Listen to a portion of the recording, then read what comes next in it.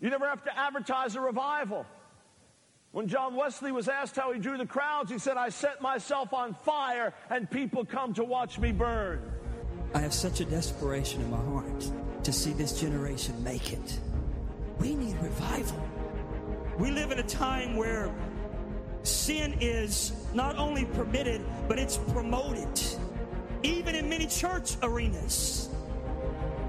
Things that used to shock us, now we're dull to it.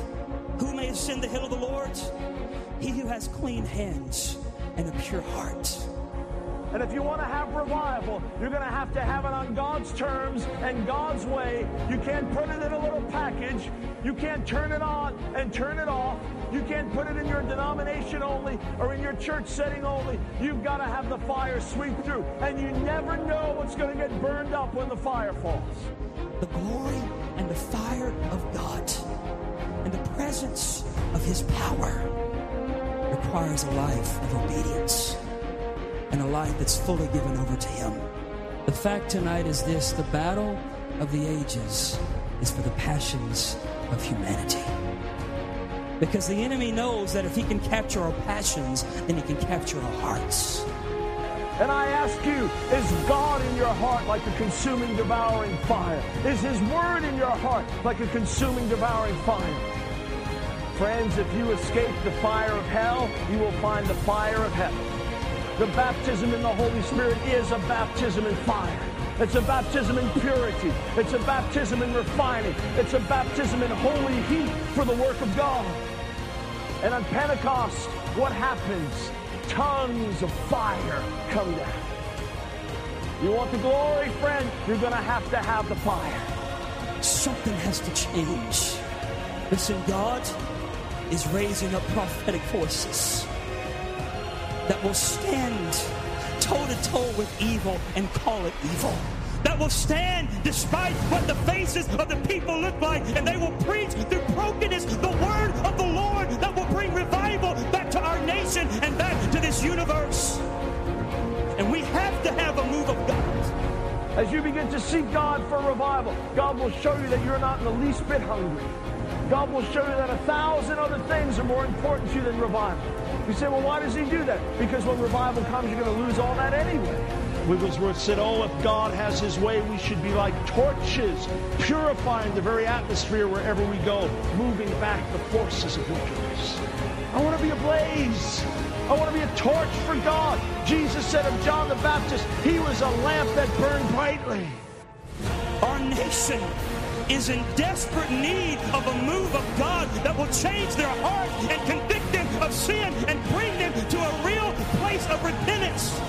Father, this day, I cry out to you, whatever the cost, whatever the consequence, Lord, in my life, God, send fire. Burn up that which is born of flesh. Burn up that which is sinful. Burn up that which will not pass the test on that day, that only that which is born from heaven will last. Send holy revival, fire, fire! Raise your voice and cry out for fire. Fire! Fire! Take us deeper. Take us deeper. Take us deeper. Fire! Fire! Fire! Jesus. Jesus. Jesus. Jesus. What can wash away my sin?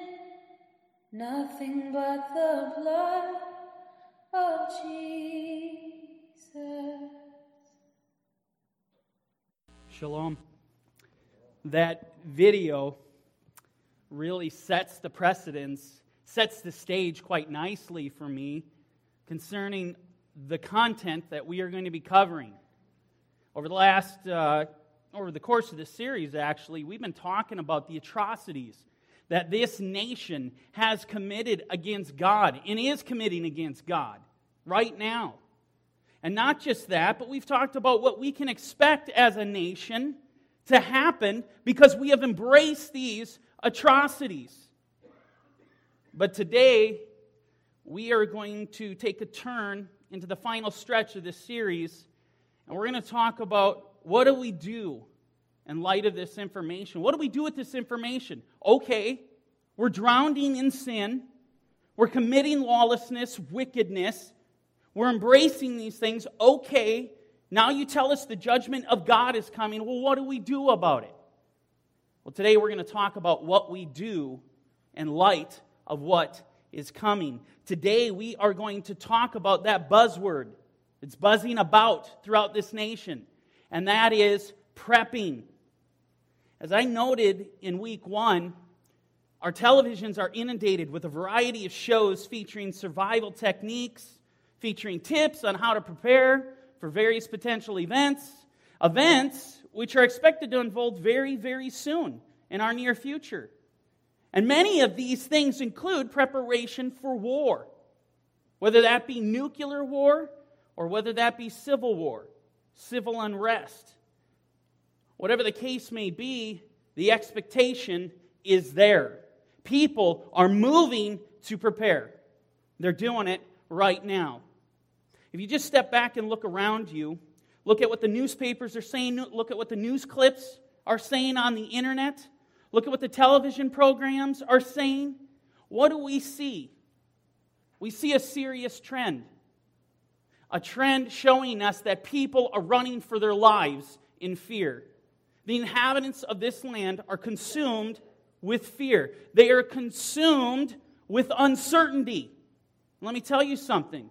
You mix those two things together, you combine fear with uncertainty, and I can tell you this, it can be a deadly combination. We have people fleeing the country, we have people taking their money out of banks, people buying silver and gold in expectation of a total economic collapse. We have people stockpiling weapons, stockpiling ammunition, stockpiling food, stockpiling toiletries, stockpiling medical supplies. You name it, they're stocking it.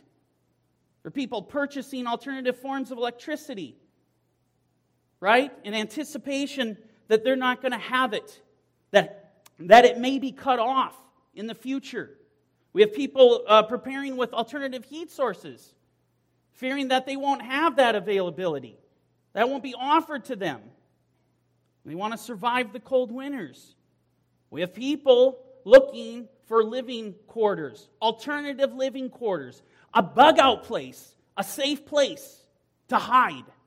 They're building bunkers to hide in. The question is what do we do as believers in light of this information, knowing the horrifying judgment of God is on its way? Should we be stockpiling weapons, ammunition, and preparation of civil war, of civil unrest?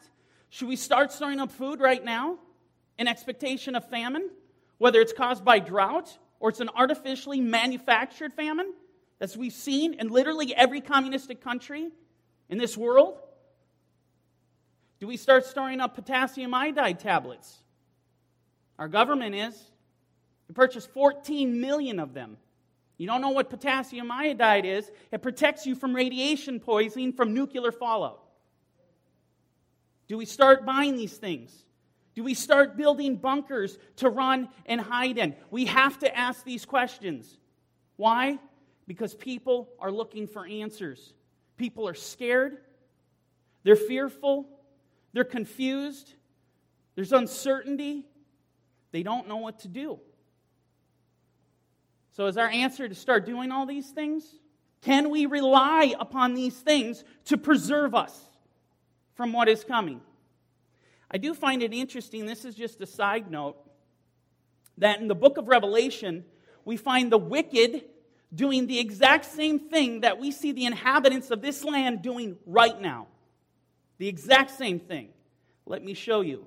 Going to Revelation 6:12, we read, I looked when he opened the sixth seal, and behold, there was a great earthquake, and the sun became black as sackcloth hair, and the moon became like blood. The stars of heaven fell to the earth as a fig tree drops its late figs when it is shaken by a mighty wind. Moving on to verse 14. Then the sky receded as a scroll when it is rolled up, and every mountain and island was moved out of its place. And the kings of the earth, the great men, the rich men, the commanders, the mighty men, every slave and every free man hid themselves in caves and in the rocks of the mountains. What are they doing? They are fleeing. They are going to their bug out place. They are running to hide. They're going to their bunkers. Going on in verse 16. And said to the mountains and rocks, fall on us and hide us from the face of him who sits on the throne and from the wrath of the Lamb. For the great day of his wrath has come, and who is able to stand? So put this in perspective for a second. In expectation of the judgment of God, we find the wicked are running around and they're hiding in bunkers. What do we know is coming to this nation? Judgment. What are the inhabitants doing today? They are running to hide in bunkers, into their safe place, their bug-out areas. What a peculiar and eerie parallel. Watching the inhabitants of this land running for the hills, running to hide in their safe place in their bunkers. Believe me, this is something you better take note of when analyzing whether or not God's judgment is upon us. This is something you want to take note of. But getting back to our question, what do we do as believers? What do we do? So I want to address this question today, and the first thing I want to do is this. First thing that has to be done before devising a course of action is to first identify the problem. Now many of you might say, well, Daniel, that's pretty obvious. Judgment is coming. Well, that's true. But that's not the problem. That's a symptom of a problem. Identify the problem. What is the problem? Why is God's judgment coming upon this nation? I'll tell you why. It's sin. You cannot devise a course of action. You cannot prepare for what is coming without understanding what the problem is. Now, having identified the problem, we can move on and ask, how do we deal with it? What do we do about it? How do we prepare? And the answer to that question is so simple. It is this. It is repent. It is repent. It is repent. It is repent. Repentance is the secret to preparation. Turning back to God is the only guarantee to a successful and wise preparation plan. It's the only way to ensure survival through such a horrific and terrifying situation where God's wrath is literally unleashed in its full measure. Your preparation, let me tell you something, it is going to happen on your knees. It's going to happen with you falling on your face before God. That is preparation. It will happen with you breaking your heart before God, approaching Him with a humble and contrite heart. I can tell you, over and over again, when you read Scripture, this is the secret we are giving to surviving God's wrath. This is the secret that we're given to prevent His wrath from coming upon us. As the video said, we need revival. We need fire. We need repentance. We need to preach the brokenness, the word of the Lord, so that it pierces the hearts of the people.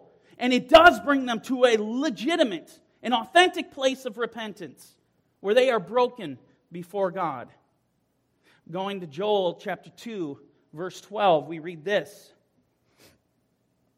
Now therefore, says the Lord, turn to me with all your heart. This is the cry.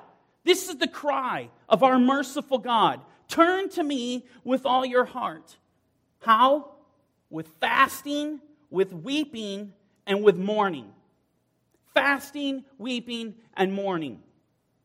Why? So rend your heart and not your garments. Return to the Lord your God. Here's why. For He is gracious and merciful, slow to anger, and of great kindness, and He relents from doing harm. That is your hope. This is good news for me. But there's a way, there's a methodology to follow. Do you want to experience His kindness, or do you want to face His judgment? Jeremiah chapter 6, verse 22. We read, "Thus says the Lord, behold, a people comes from the north country, and a great nation will be raised from the farthest parts of the earth." Now let me interrupt here, because what's going on here is God is telling them, I am bringing judgment upon the land. This is His warning. I'm going to bring judgment upon the land. But listen to what He says. They will lay hold on bow and spear. They are cruel and have no mercy. It's one of the things that I think I've covered pretty well in the last couple of weeks is understanding is that when God brings judgment upon the land, you do not understand, you do not appreciate. The people that He brings in, they are the most ruthless, godless, and vile human beings the earth knows. They do not show mercy. They will not hesitate to rip open a pregnant woman's womb and kill her and her child. I don't think we appreciate the reality of what's on its way. They are cruel and have no mercy. Their voice roars like the sea, and they ride on horses as men of war set in array against you, O daughter of Zion. Moving on to verse 24. We have heard the report of it. Our hands grow feeble. This is the response of Israel. They hear this. They know what's going on. What is the response? They're fearful. Their hands grow feeble. Anguish has taken hold of us. Pain as of a woman in labor. Do not go out into the field, nor walk by the way. Because of the sword of the enemy, fear is on every side. Does this sound familiar at all? Because it sounds a lot like what we're going through right now as a nation. Total destruction is coming, and the inhabitants of this land are gripped with fear. They're terrified. So what should they do? What is the answer? How do we prepare for this? Jeremiah 6:26. O daughter of my people. The Lord responds in telling the people, how do we prepare? Dress in sackcloth and roll about in ashes. Make mourning as for an only son. Most bitter lamentation, for the plunderer will suddenly come upon us. This is the secret to preparing. Take note. This is it. Going to the New Testament, Yaakov, or James, often referred to as, he tells his own brothers, he gives his own brothers, this is in the New Testament, the very same advice. Look at what he says. James 4:8. Draw near to God, and He will draw near to you. Cleanse your hands, you sinners, and purify your hearts, you double-minded. Lament and mourn and weep. Let your laughter be turned to mourning, and your joy to gloom. Understand, going back to Ecclesiastes, to everything, there is a season, a time for every purpose under heaven. And for us, in this country today, it is a time to break down. It is a time to weep. It is a time to mourn. And it is a time to change the direction we have been going. We as a nation, we are choking on the blood of innocent children. We're drowning in our own iniquity. We are drowning in sexual immorality. We are drowning in covetousness. We are drowning in idolatry. There's no more time. We have got to turn back now, right now, or this nation is going to experience something, as I've said before, that it has never experienced since its founding. It's on its way. We need repentance. We need revival. That's what revival is. It is a mass move of people coming into repentance. What does that look like? What does repentance look like? Well, let me just give you a glimpse at what it looks like by taking you to Nehemiah, the first chapter. Chapter 1, verse 9. But if you return to me, this is teshuvah, or shuv in the Hebrew. You're turning back to God. You were going about your own way. You were doing what was right in your own eyes. You were following the dictates of your heart. You ceased. And you turn to Him, and what do? And keep my commandments and do them. This is what repentance looks like. You now receive the counsel of the living God, the God of Israel. You embrace them. You clothe yourself with the commandments of God. Though some of you, and here's the beautiful promise, here's the hope. Though some of you were cast out to the farthest parts of the heavens, Yet I will gather them from there and bring them to the place which I have chosen as a dwelling for my name. In other words, we turn, He will restore us. That's a biblical promise. That's a biblical fact. And we see it being played out over and over in Scripture.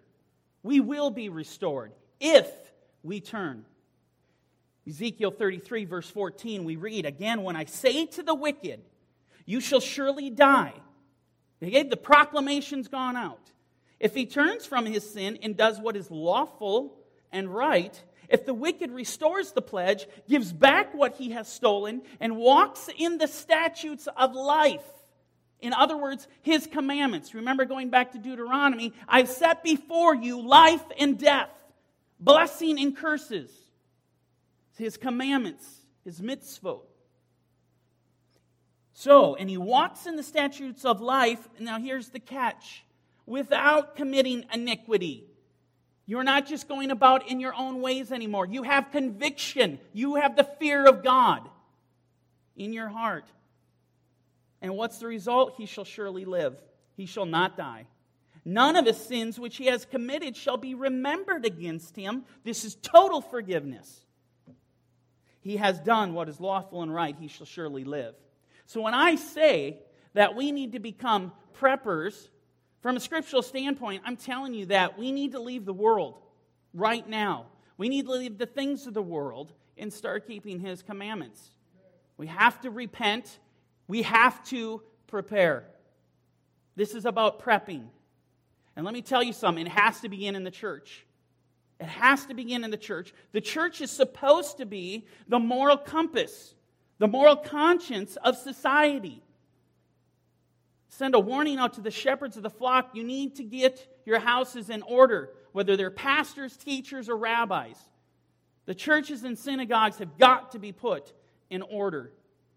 And in turn, the sheep are to move out about this country. And they are to preach and teach repentance for the sake of this nation, for the sake of the interest of self-preservation. This has to happen. And it needs to happen right now. Let me take you to Proverbs 11, this beautiful promise. Where there is no counsel, the people fall. But in the multitude of counselors, there is safety. Multitude of counselors, there is safety. But withdraw them, and they fall. We need men and women willing to stand up for righteousness. We're living in total darkness right now.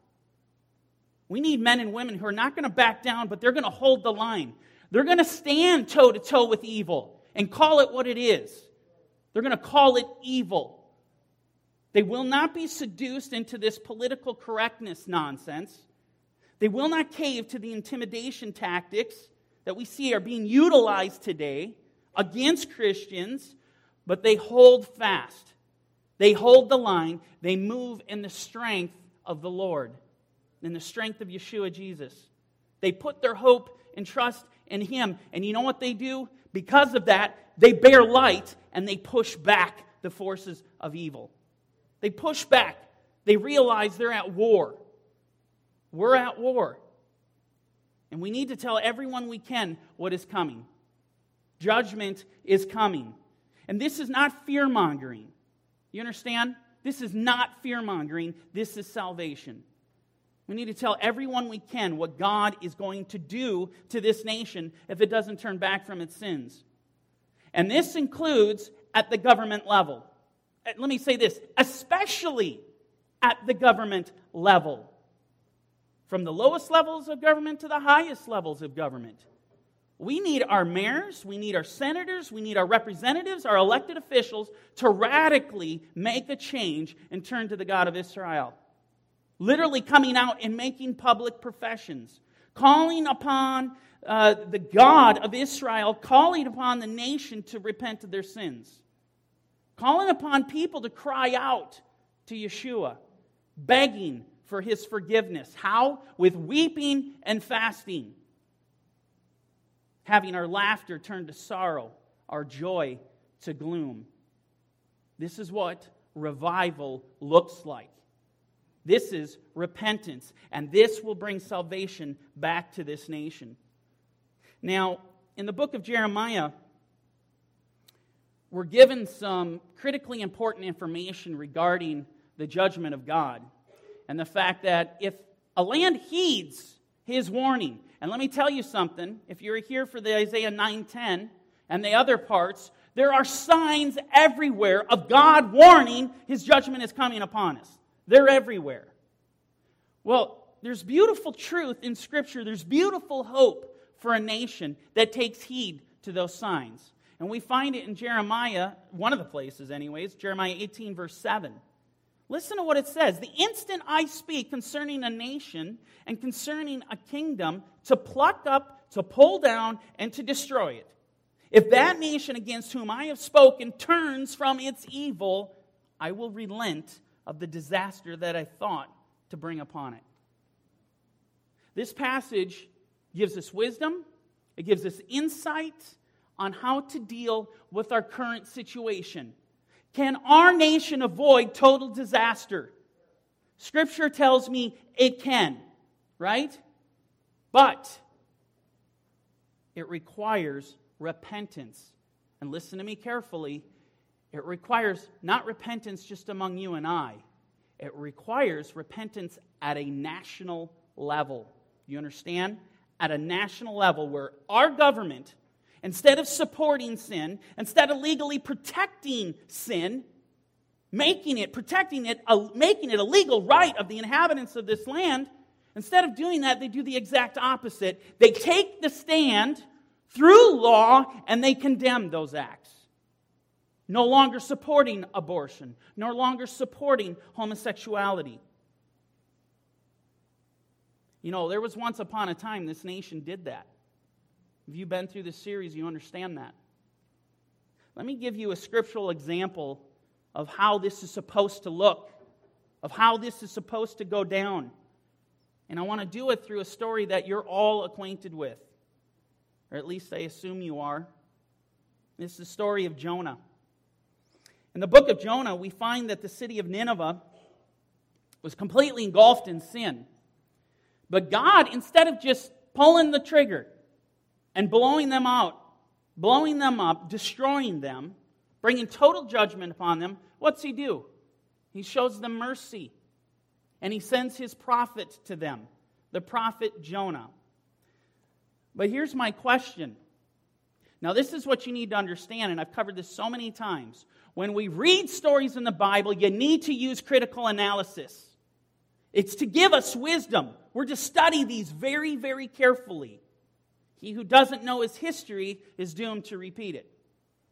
And so when we look at this, I want to ask the question before I get into it, what was it that Jonah was preaching? What was that message of salvation? What did it look like? Well, let's go and see.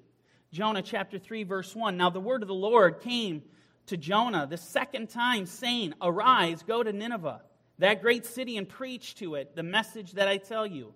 So Jonah arose and went to Nineveh according to the word of the Lord. Now Nineveh was an exceedingly great city, a 3-day journey in extent, in verse 4. And Jonah began to enter the city on the first day's walk. Then he cried out and said, Yet 40 days, and Nineveh shall be overthrown. Wow. This is the message right here. Jonah is going throughout the land. What is he preaching? Is he going into his baskets and throwing out rose petals as he trollops through the city, preaching rainbows and butterflies? Is he preaching political correctness? He's preaching the wrath of God. Something that is not popular right now. He's going throughout the city. He's warning judgment is coming. Because you understand this. This is what a watchman does. This is what a shepherd does. This is what a prophet of God does. They warn the people. They don't sugarcoat the message. They don't water down reality, lest they offend somebody. They tell it how it is. This is not fear-mongering. It's reality. It's not fear-mongering. It's salvation.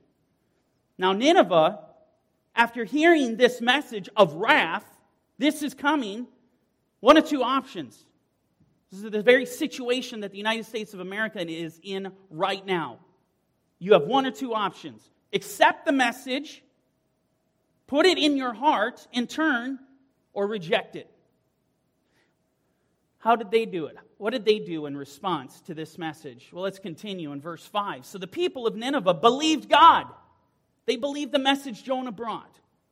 And what is the response? Well, isn't this interesting? Proclaimed a fast and put on sackcloth, from the greatest to the least of them. This is how we have to handle the situation. This is prepping. Then the word came to the king of Nineveh. Are you paying attention here? Utilizing this critical analysis? First, it tells us that the people, the inhabitants of the land, grabbed onto this message. It didn't stop there. It went to the king. The highest level of office today, presidential. Think of it as it reached the Oval Office. Well, how did this king of Nineveh respond to it?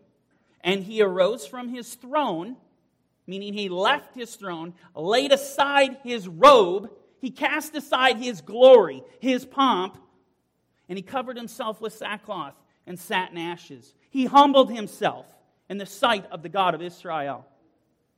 The highest level, at a governmental level. But that's not it. See, this is where we get into what it takes to prevent the judgment of God being poured out on this nation. It has to be on a national level. So what does this king do? Clearly, he has an understanding of what's going on. He moves on in verse 7, and he caused it to be proclaimed and published throughout Nineveh by the decree of the king and his nobles. In other words, Congress passed a law, and he signed it. The president signed it. It was put into law, saying what? Let neither man nor beast, herd nor flock taste anything. Do not let them eat or drink water, but let man and beast be covered with sackcloth and cry mightily to God. Can you fathom this coming out of the White House? Making it law that you have to cry out to God? And what? Let everyone turn from his evil way and from the violence that is in his hands. You need to put things into perspective. This will help you understand where we're at in this nation right now and what needs to be done. Verse 9. The king goes on and says, who can tell if God will turn and relent and turn away his fierce anger so that we may not perish? Then God saw their works, that they turned from their evil way, and God relented from the disaster that he said, relented, mercy, grace. He relented from that he said he would bring upon him, and he did not do it. This is exactly what we need to have happen in this nation right now. We need to take a page out of the book of Jonah and apply it to our situation here in America. Because if we don't, I can tell you this, in the very, very near future, we are going to be unrecognizable. And the whole dreamlike ideology of the citizens of this nation having the right to life, liberty, and the pursuit of happiness, it is going to vanish like smoke into thin air. It's going to happen in a blink of an eye. We're going to become a nation who is highly decorated as the freest nation in the world, and we will become the most oppressed nation on the face of the planet. Don't let anyone tell you otherwise. I want to send this warning out. Do not let anyone tell you otherwise.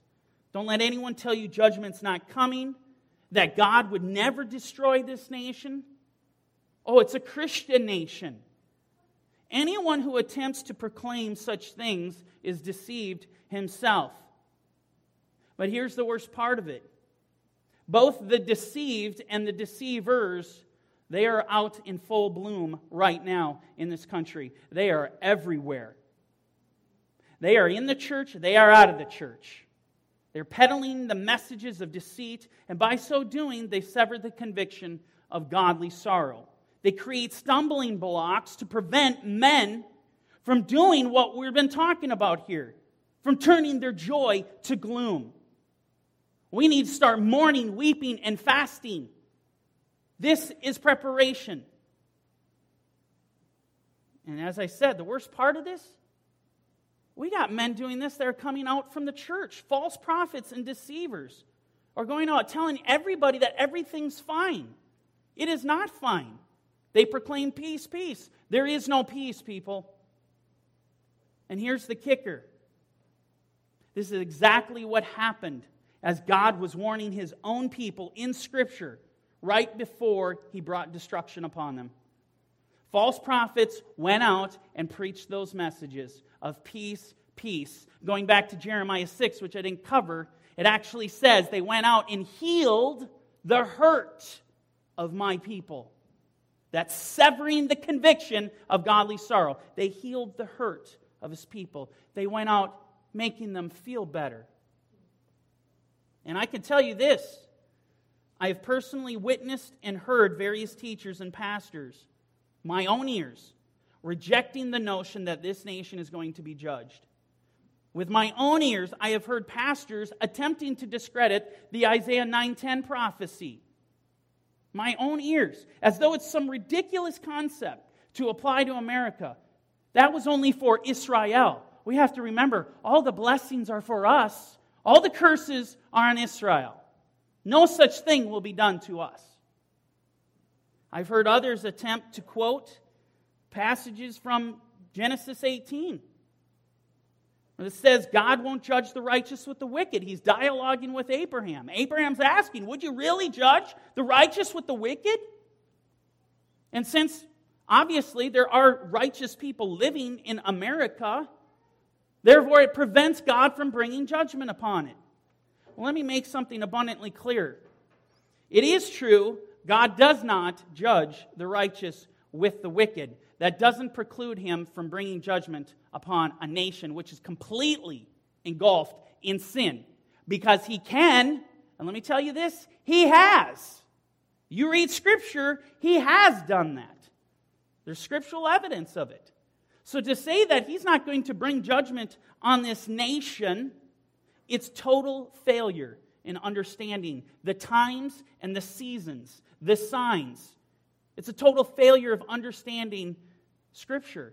God's mode of operation is modus operandi. You need to be on guard and beware that deceivers, they are moving about by the droves in this land.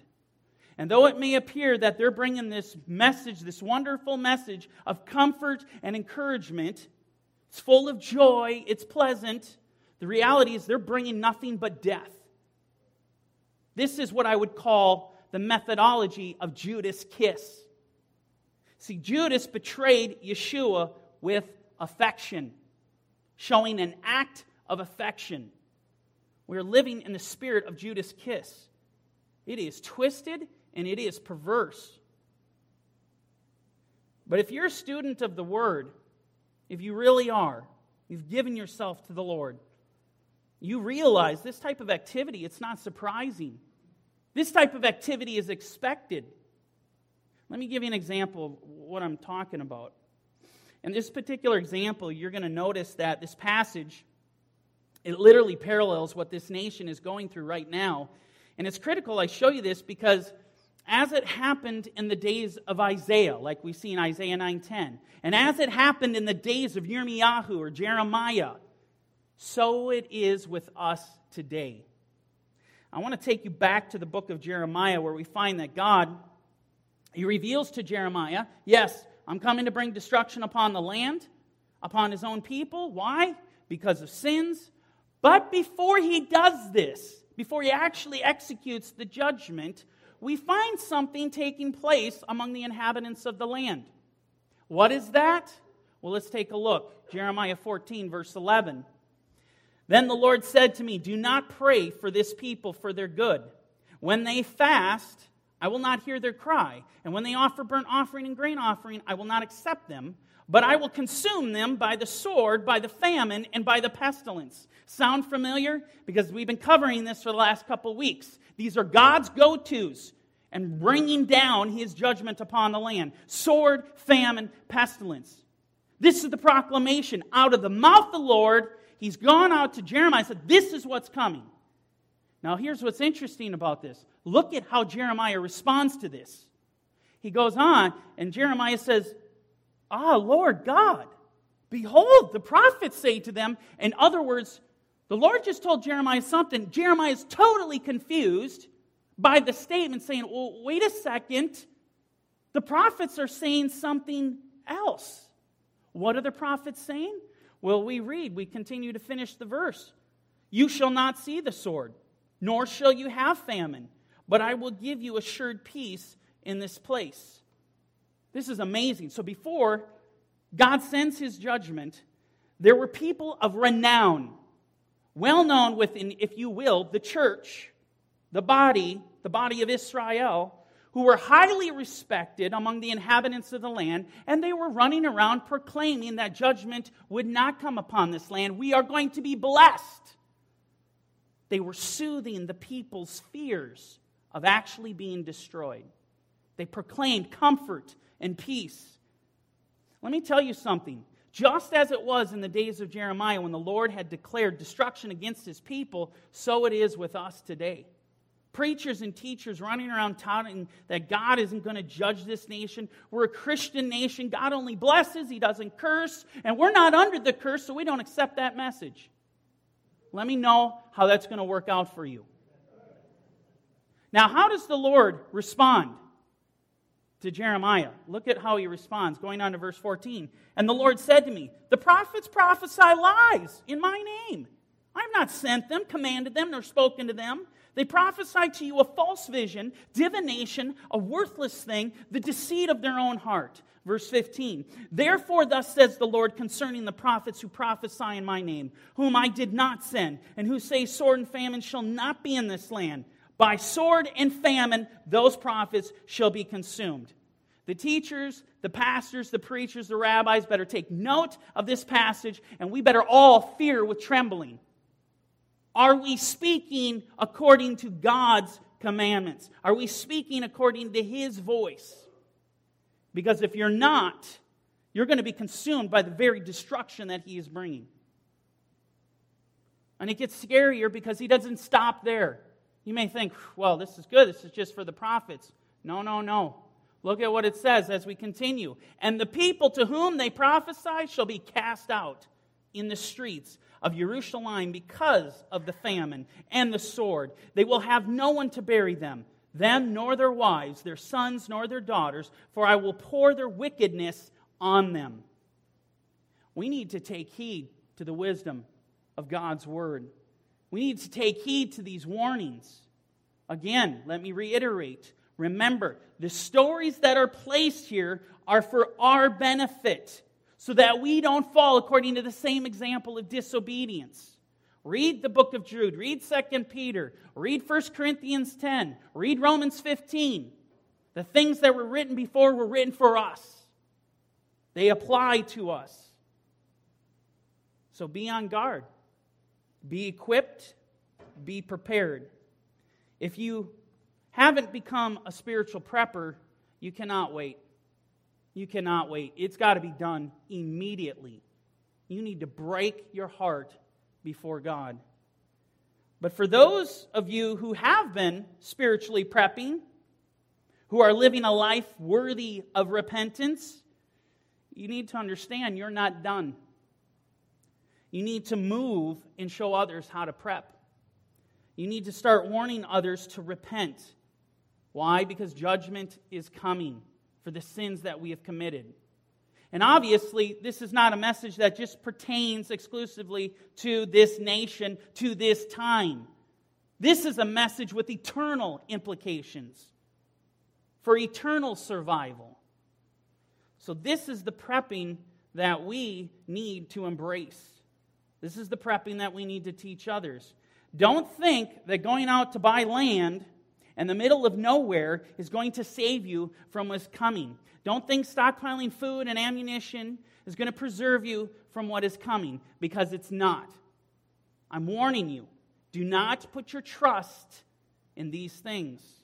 Let me offer you some scriptural counsel here. Psalm 44, verse 4, you are my king, O God. Command victories for Yaakov. Through you we will push down our enemies. Through your name we will trample those who rise up against us. For I will not trust in my bow, nor shall my sword save me. But you have saved us from our enemies and have put to shame those who hated us. In God we boast all day long and praise your name forever. We're not to put our trust in fleshly weapons of war. The weapons of our warfare are not carnal. Amen? But they're mighty for the pulling down of strongholds. We cannot trust in guns and ammo and fortified bunkers. They're not going to save you. Jeremiah 17:5, further wisdom. Thus says the Lord, cursed is the man who trusts in man and makes flesh his strength. That says it all. That would include yourself. Cursed are you if you trust in your own abilities and your own wisdom and your own physical prepping tactics of how you think things are going to unfold. Whose heart departs from the Lord. That's the catch. This is amazing. Is that when people take their eye off of Yeshua, Jesus, and they start placing all their emphasis and prepping on the physical, what are they doing? Their heart is moving from the Lord to the physical, from the spiritual to the physical realm. For he shall be like a shrub in the desert and shall not see when good comes, but shall inhabit the parched places in the wilderness, and a salt land which is not inhabited. Continuing verse 7, blessed is the man who trusts in the Lord, and whose hope is in the Lord. That is our confidence. This is our hope. It is in the Lord. For he shall be like a tree planted by the waters, which spreads out its roots by the river, and will not fear. It's interesting. All the inhabitants running with fear in our nation. But look at what the righteous will not fear when the heat comes. But its leaf will be green and will not be anxious in the year of drought. What does drought bring? It brings famine. The righteous aren't concerned about famine. Why? Well, let's go to Proverbs 10:3. The Lord will not allow the righteous soul to famish, but he casts away the desire of the wicked. What an awesome passage.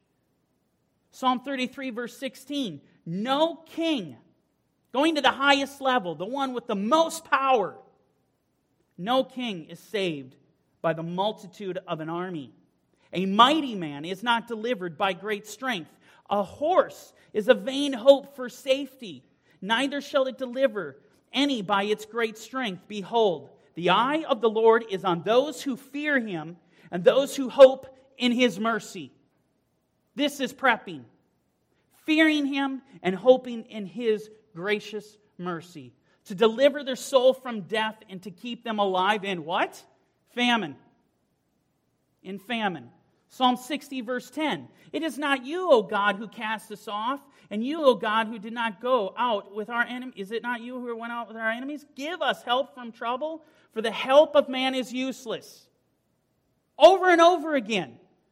The Bible takes it, strips from you any confidence that you have in yourself. It takes it from you for your own well-being. Through God we will do valiantly, for it is He who shall tread down our enemies. And it is He who will protect us from His own judgment. Let me take you to the New Testament. I'll just give you one more example. 2 Corinthians chapter 1, verse 8, Paul says, for we do not want you to be ignorant, brethren, of our trouble which came to us in Asia, that we were burdened beyond measure, above strength, so that we despaired even to life. Yes, we had the sentence of death in ourselves, that we should not trust in ourselves. We should not trust in ourselves, but in God, who raises the dead, who delivered us from so great a death and does deliver us, and whom we trust that He will still deliver us. Paul got it. Paul understood it. And you have to understand, I could show you many others. But this is the common narrative in Scripture. Don't trust in men. Don't trust in your own capabilities to save you. Put your trust in the Lord. He and He alone has the power to save. He and He alone has the power to feed you, to clothe you, to give us rain in its season. Now, having said that, having said all of that, I want to be clear so that there is no misunderstandings. I'm not saying it's a bad idea to store food.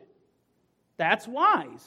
To have extra food in case of emergencies, this is wisdom. I'm not saying you shouldn't have alternative sources for heat and electric. I'm not saying you shouldn't buy land in the middle of nowhere to get off the grid. Because I think that's good, that you're not relying upon the electric companies, the gas companies to supply your need. I think it's fabulous to be self-sufficient. I think it's wise. I just want to be clear on that. All of these things are wonderful. The point I am making is don't you dare get caught where your heart has left the Lord and putting your trust in Him, because I can assure you all of those things in but a second could vanish after it hits the fan. When the hummus hits the fan, all of it could vanish in a blink of an eye. So with that said, we don't put our trust in any of these things. We put our trust in the Lord. Our prepping is going to be on our knees. Amen?